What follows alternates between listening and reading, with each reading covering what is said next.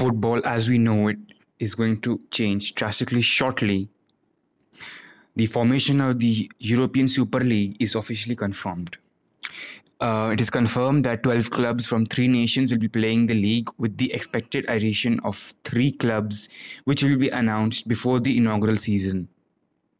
The 12 clubs, namely, are AC Milan, Juventus, Inter Milan from Italy, Arsenal, Chelsea, Liverpool, Manchester City, and Manchester United from England, Atletico Madrid, FC Barcelona, and Real Madrid from Spain, while the German and French clubs have shown firm resistance and towards the ECL, and the FA from the nations of the agreed participants, along with FIFA and UEFA, have released a statement informing us that the participants of the ESL will be banned from playing in any other competition at domestic, European, or world level, and their players could be denied the opportunity to represent their national teams, and therefore that means that they won't be able to participate in the upcoming World Cup in Qatar.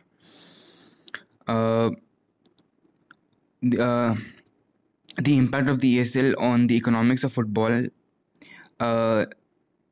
non-participating teams, UEFA competitions player, national competitions, and lastly the impact of ESL on fans.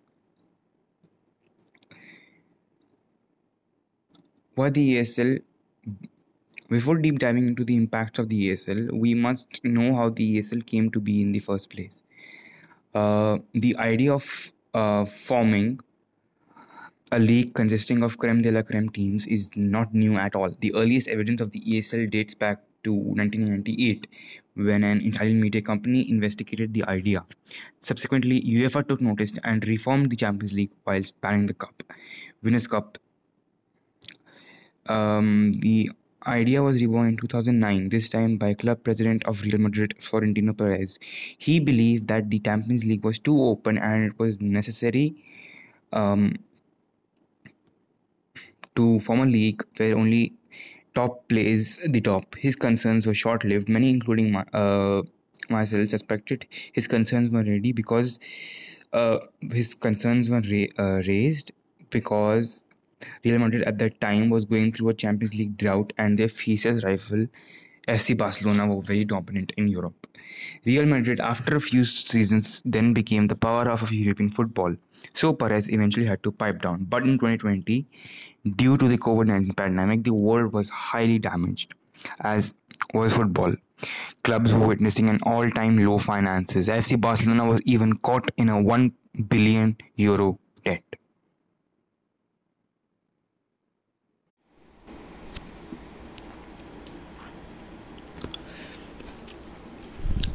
So it is almost certain that national competitions will lose a large number of international viewers, which will result in a big major loss in match earnings as well as a big loss in international sponsorships for overall overseas appeal. The fact that the participants will be banned from national competitions worsens the case. Impact on non-participating clubs. Aside from talent exodus and revenue loss, several other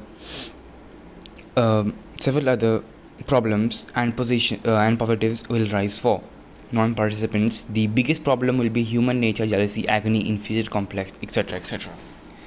After a large number of big sponsorships and viewership is lost, the clubs will have no choice but to be accustomed to secondary choices.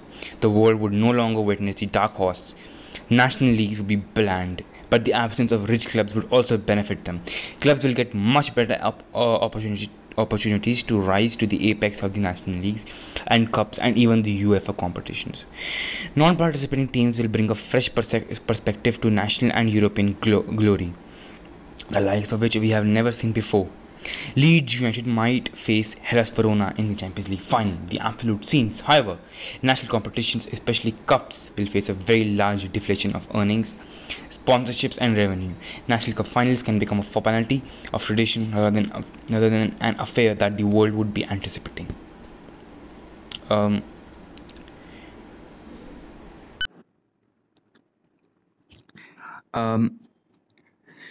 The threat of the possible formation of ESL was higher than ever. An important thing to know that there is a possibility that American businessmen orchestrated this entire plan. The chairman of the now confirmed ESL is an American billionaire, Edward Lampert. Manchester United is owned by the Glazers, an American family. This stance is further supported by the fact that Adam Levy, the American owner of the Tottenham Hotspur, had taken sudden and bizarre decisions in recent history. Despite going through a trophy patch and hiring one of the most notoriously infamous managers for low net spending, he built the most expensive stadium in England, fired the club manager, who was a club icon, hired one of the most popular figures in football, Jose Mourinho, as manager of the club. He partnered up with Amazon Prime to create a documentary of the season, which became the most eventful thing in Europe in lockdown.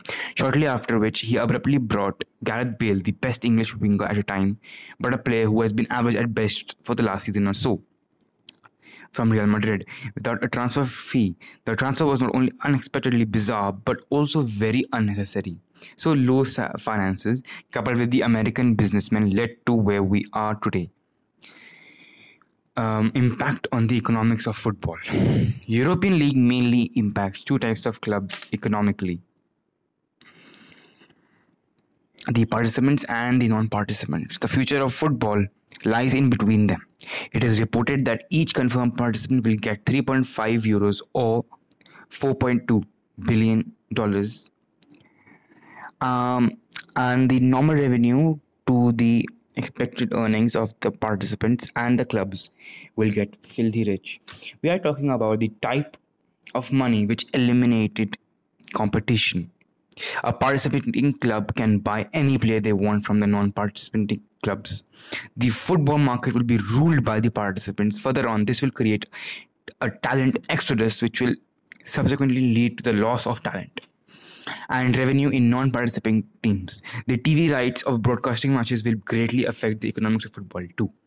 One needs to understand that a large amount of revenue of a football club comes from the TV rights, of which a major part consists of international viewers.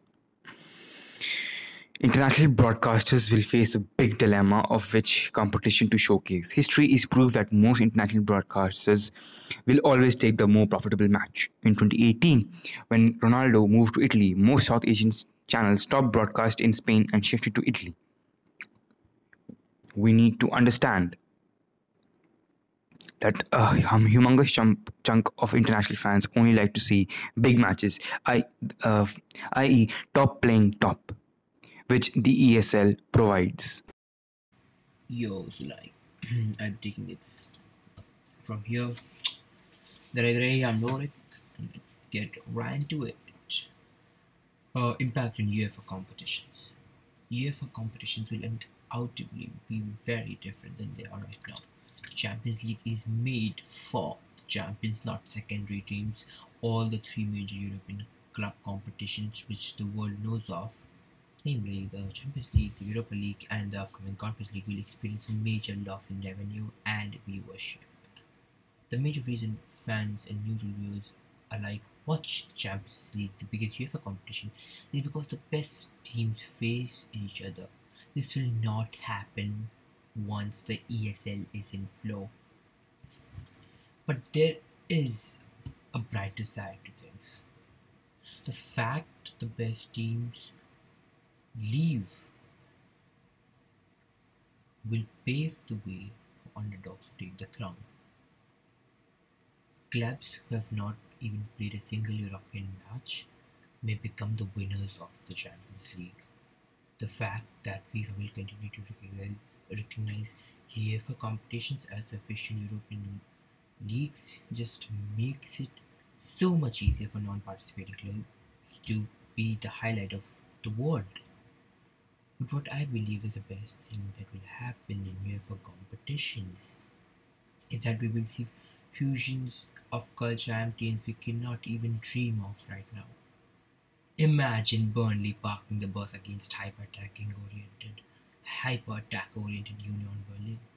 Imagine the environment, chance, when Dynamo Zagreb poured into the Ellen Road to defend their first leg lead against Leeds.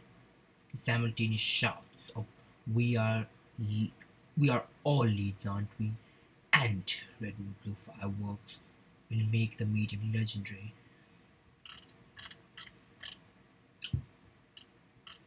Impact on participating clubs, stakeholders, and players. It will not be all pets roses for the participating teams. Players amongst the staff would have to pay the biggest prizes, as informed by the national FAs, UEFA, and FIFA. Participating players would be banned from national competitions and be unable to represent the nation.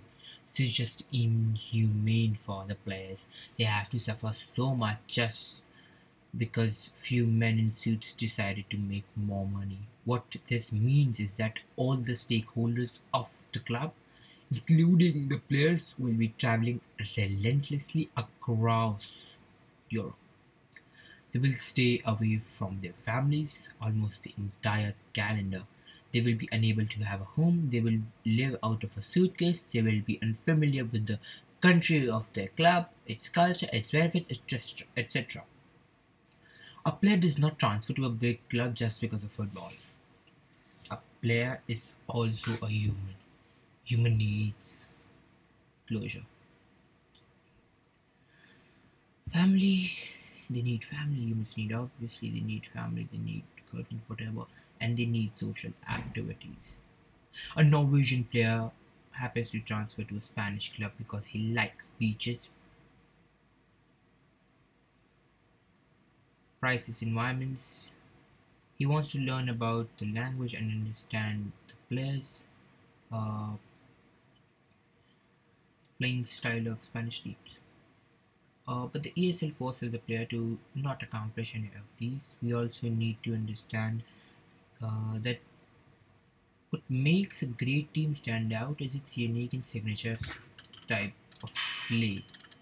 FC Barcelona plays the high possession game because it's their class philosophy. A team's philosophy is shaped and molded for several decades by the specific type of game their nation plays. If FC Barcelona is forced to play with teams from other nations with varied philosophies, they are forced to change their own.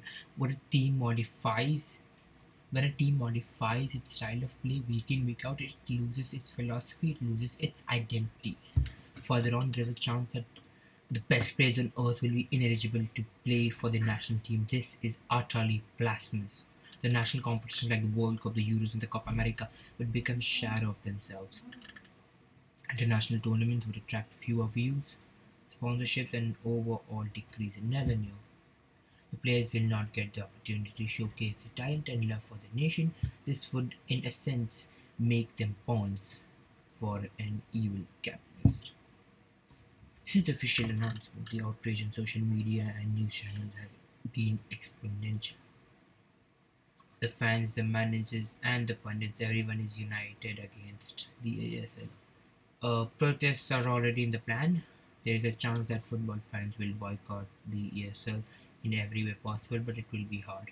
Football is in its most fragile condition right now. If the ESL comes in motion, football will end. It will. Football will be divided into two halves: the struggling, honorable, non-participating clubs and the rich, dishonorable, participating clubs. What is clear here is that the only ones benefiting from the ESL are people behind the spotlight, the suits. It is making the rich even richer. Thank you for listening to this episode of Football This Week. Please, please, please stay safe. And yeah, bye. Mia Samia.